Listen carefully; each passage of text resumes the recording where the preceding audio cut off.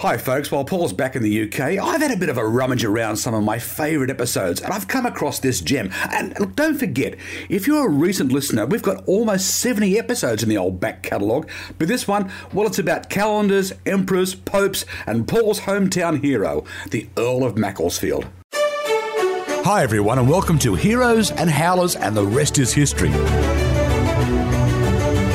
I'm Mikey Robbins. I'm a bit of a history nerd, but my mate Paul Wilson... Hi, everybody. Paul's a proper historian, all the way from Oxford. Thanks, Mikey. Okay, folks, so here's the show.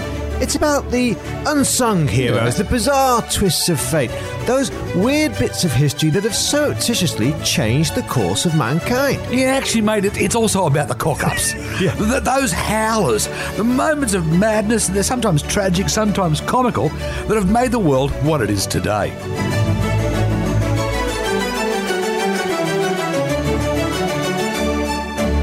G'day folks and welcome to this week's episode. We're going to be talking calendars. Look, I've got a bit of trepidation going on here, Paul, because I know there is maths coming up and numbers, and we've been through this before. So look, I'm going to say this right at the top.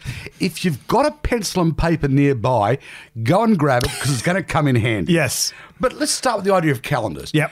Every civilization had a calendar. Well, that's right. You know, it doesn't matter where you go in history, you'll always find a calendar, won't you, to keep track of what's happening during the year. And of course, in Europe, traditionally, we've always used the Roman calendar.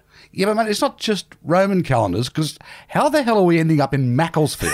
Good question. Yeah, those of you who know me will know that I come from Macclesfield, a little northern town in England, but we're going to get to that later, Mike. Let's stick with the calendars first. And the Roman calendars, of course, start with the old Roman legends, Romulus and Remus. And the interesting thing I always thought is that the earliest Roman calendars seem to have only had 10 months. Yeah. What? How does that work? Well, they start in March, after Mars, the god of war, and they end in December. Yes. Dec, the 10th month, Nov being the 9th month. But, of course, that meant they were a bit short. So what they would do was stuff in about 50-odd more days when no one was looking, everyone's asleep, during the middle of winter. So, obviously, by the time you get to the Roman Republic, they realise that's not really the best way of going about things. So they say, no, we need to have 12 months. And that's when they introduce January and February. And that's when they start going in properly with the lunar calendar, because your lunar cycle, of course, is 29. It's actually 29 and a half days. Okay, that's the first number you need to write down. So the lunar cycle is 29.5 days. Lunar cycle is 29.5 days. So they get, we'll have 12 months and they'll all have probably about 29 or 30, with the odd one 31. And they're going to keep February at 28, the old, very, very old traditional number for a month. But unfortunately, once you add all those together, Mikey, the total you get is 355. Now, correct me if I'm wrong, that's around about 10 days short. Exactly. So that is far too short for the solar year, how long it takes the Earth to go around the sun. And as you can imagine, it doesn't take too long for you to be completely out of alignment with all the seasons, with all the natural phenomena. And that, Mikey, actually is what's happened with the Islamic calendar. That's why the Islamic calendar and things like Ramadan seem to always happen at different times every year. Because we have to remember, when we are talking about calendars and the seasons, these calendars aren't just a way of keeping dates. It's also, planting and harvesting and trade that has to go on. Exactly. So what the Romans would do, because they were 355, because they were 10 days short, every 3 years or so, they had what they called this mensis intercalaris, this intercalendary month that they would use, and they just sort of slotted in between February and March every few years just to catch up. So every 3 years you get a mensis intercalaris. That's right, yeah. And in 46 BC, we know from Cicero's letters that one of these mensis intercalaris is due. And Julius Caesar, he's in charge at this time. He's just come back from a big campaign in Africa. And he's thinking, you know what, boys, this really isn't working. There's got to be a better solution to this. So he calls in all the great minds, all the mathematicians, the astronomers, and particularly a guy called Sosigenes of Alexandria, a Greek mathematician. And he says, look, what can we do here to fix this all up? We need to get from 355 to obviously to 365. Because, of course, Alexandria at this time is like the great university city of the world, of the Western world. With the big library, exactly. Yeah. So what they do is they go, all right, well, let's add a couple of days to some of the months. Let's add 1 day to the other months. For some reason, they kept February at 28, but they said we'll have a leap year every 4 years with an extra day, 366, and that should sort us all out and get us back on track. Hang on, I'm just writing this down. Okay, fine. Yeah, okay.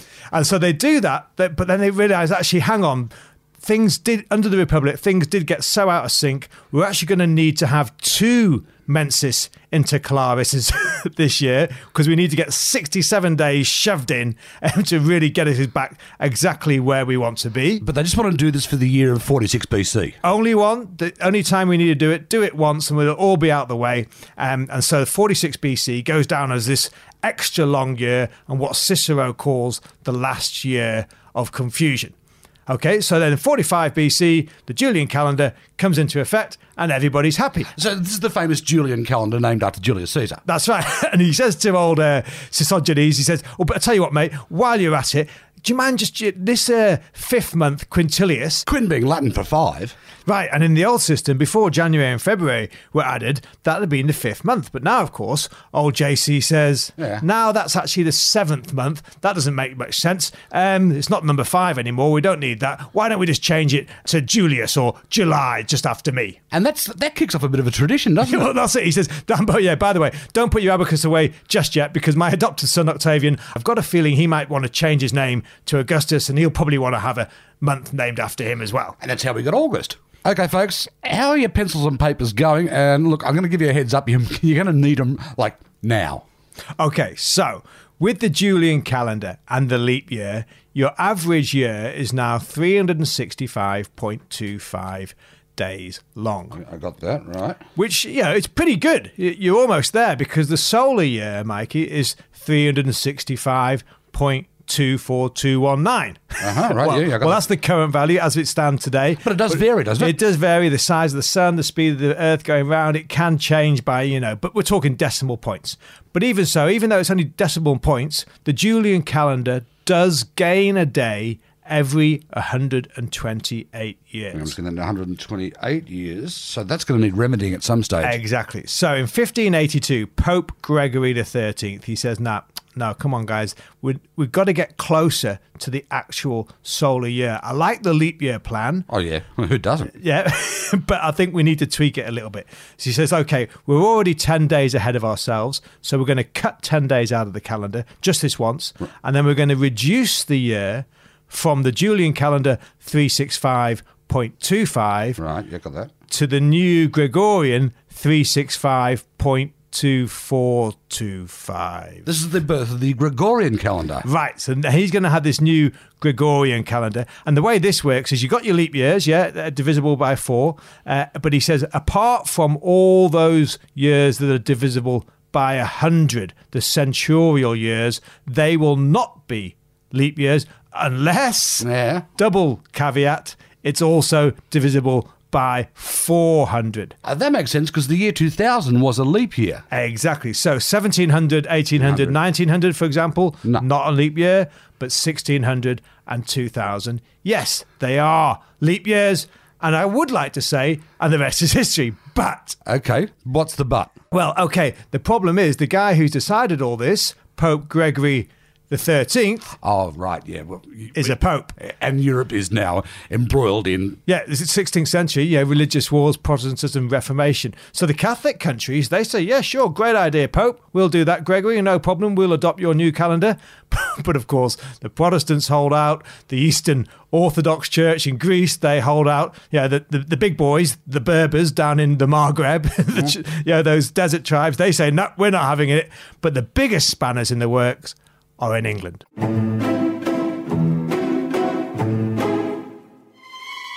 Okay, folks, so today we're talking calendars. We've just had the Gregorian calendar rear its head in 1582. That's causing trouble in Europe, it's causing trouble with the Berbers, and it's causing trouble in England. And I'm guessing this is where your mate Macclesfield comes in, right? That's right, Mikey, because, obviously, you can probably tell from my voice, I'm not from Sydney originally. I'm from a market town called Macclesfield, which is in Cheshire. And so today, I actually want to talk about a guy called the Earl of Macclesfield and whether he should go down as a hero or as a howler.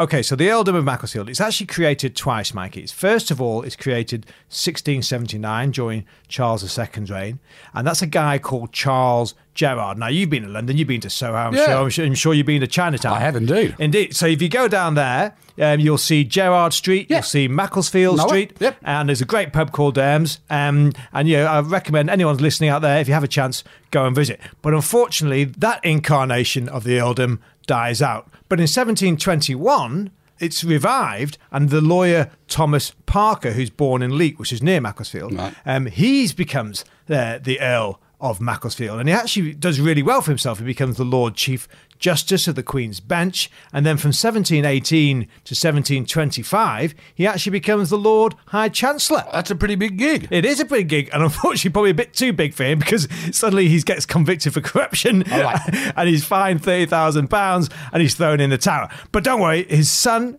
George, he succeeds him. He becomes the second Earl, and he is actually a very distinguished astronomer, Mikey, and he's the president of the Royal Society. Which is about as high up as it goes for the scientific minds in England. Exactly. So, Paulie, England's Protestant at this stage, so is it still on the Julian calendar? Yeah, we're still on the Julian calendar. Now, Elizabeth I, she tried actually to do some reforms, and in the 1580s, she even proposed that they adopted the Gregorian calendar, but unfortunately it was rejected for being too popish. A popish calendar, there you go. Actually, I just thought of an idea of a calendar of popes on it, but keep going. All right, okay. So yes, England is still using the Julian calendar, but with a few quirks of its own, because you see, in 1155... all the way back then, you're right. Yeah, remember our old mate Henry II, the first of the Plantagenets? Yeah. In 1155, England has decided that they're going to have their New Year's Day on the 25th of March, not the 1st of January. 25th of March, that rings something in my dark recesses of Catholic knowledge. Yes, it should do. It's, of course, Lady Day, the feast of the Annunciation, when Gabriel goes and visits Mary and tells him that she's going to be the mother of Jesus. Yeah, not one of Joseph's better days. So in England, Mikey, for example, the 24th of March, 1750, is followed by the 25th of March, 1751. Oh, right. Okay, I'm going to write that down here. 751, right. And then the 31st of December, 1751, is followed by January the 1st, 1751. Okay, fine, right, I'm still in my head in, but I'm with you so far. Okay, so by the time this George, the second Earl of Macclesfield, becomes the president of the Royal Society, everyone agrees, that New Year's Day should move to January the 1st, like everyone else. But of course, there are some problems with that. There are some consequences with that, because all financial transactions or contracts or rents, they all start at the beginning of the year, which is March the 25th, and run through to the end of the year. Right. So the Earl of Macclesfield said, well, hang on, let's just cut 1751, shave off 3 months. It can be 9 months long, and no one will be any the wiser. Okay, 1751 suddenly becomes 9 months long. But that's just for 1 year, right? Just for 1 year, and then 1752 will start on January the 1st. We'll kick off with a new idea, and everyone will be happy. Are they going to adopt the Gregorian calendar now? Well, that's what the Earl of Macclesfield recommends. If we're going to do this, why don't we adopt the Gregorian calendar at the same time, and clear it all up once and for all. Which would bring them in line with all their trading partners in Europe. And also in terms of religion, it would help as well, because as you know, Easter's supposed to be celebrated on the first Sunday after the spring equinox, and that all goes back to the first council of Nicaea back in 325 AD. Now, unfortunately, in 325 AD, it was very easy because the full moon was Sunday, and Sunday the 21st of March. Right. But of course, the moon's been moving around, and so Easter's now had to become the first Sunday after the 21st of March, as long as there's also been a full moon in the meantime.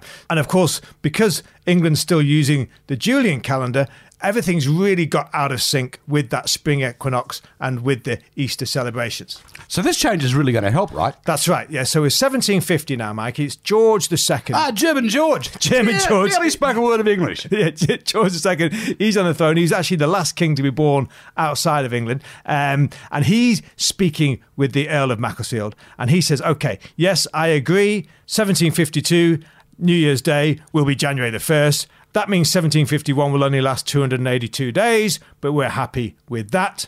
Now, the hard bit, Mr. Macclesfield, what are you going to do with these extra 11 days. Yeah, my math says there's 11 days hanging over. That's right, because in the 16th century, when Gregory changed it, they're only 10 days ahead. Right. But now, of course, we're 200 odd years later, so we're now 11 days ahead. Yeah, so he needs to lose, if you like, 11 days. So the Earl of Macclesfield has a look through the calendar, and he decides that the best way of doing this is in September, and to have Wednesday, the 2nd of September, just once, just in 1752, it'll be followed by Thursday, the 14th of September, rather than the 3rd. If Australia had existed back then, they would have really mucked up the footy finals. But seriously, did it have ramifications for business, for legal documents, for taxation? Well, that's it. Like we talked about before, if we're going to lose 11 days, what's that going to do to rents and taxes and, of course, paychecks? Of course, yes. So the government, now the Prime Minister at the time, Mikey, is a guy called Henry Pelham. He's really worried as well. So he says to the Earl of Macclesfield, hang on, you're in the House of Lords. Even the Lords, right? He's an Earl, yeah. Why don't you propose this to the House? Maybe you could bring in a private member's bill. So the Earl of Macclesfield has a chat around. Yeah, he's going to be the architect, the brains behind it. But he gets a guy called the Earl of Chesterfield to come on and propose it on the floor, and then he seconds it. So if they're moving 11 days, does that mean that they're going to move Christmas? No, what they say is, look, we'll keep all the religious feast days the same. Yeah, so Christmas Day will stay on the 25th of December, but we'll move things like the agricultural market so they're back in sync with the seasons, and there'll be a parliamentary order whereby all those contracts are moved forward 11 days, but only for this 1 year, 1752. But even so, that's still very important, Mikey, because these quarter days, March the 25th being the quarter day for spring, there were 4 quarter days during the year, and traditionally they were when the rents were due, salaries were paid, new labour contracts were agreed, and of course, taxation for the government was collected. So if they're going to move these contracts forward by 11 days, suddenly everyone's going to lose 11 days worth of revenue. And that's why, Mikey, the UK tax year starts 11 days later, 11 days after March the 25th, on April the 5th. Actually, nowadays it's actually April the 6th because they needed to do one last tinkering in the leap year in 1800. Oh, right, 1800 was a leap year. Yeah, but you get the point. Right, yeah. And your man Macclesfield goes down as a hero and the rest is history. Not quite.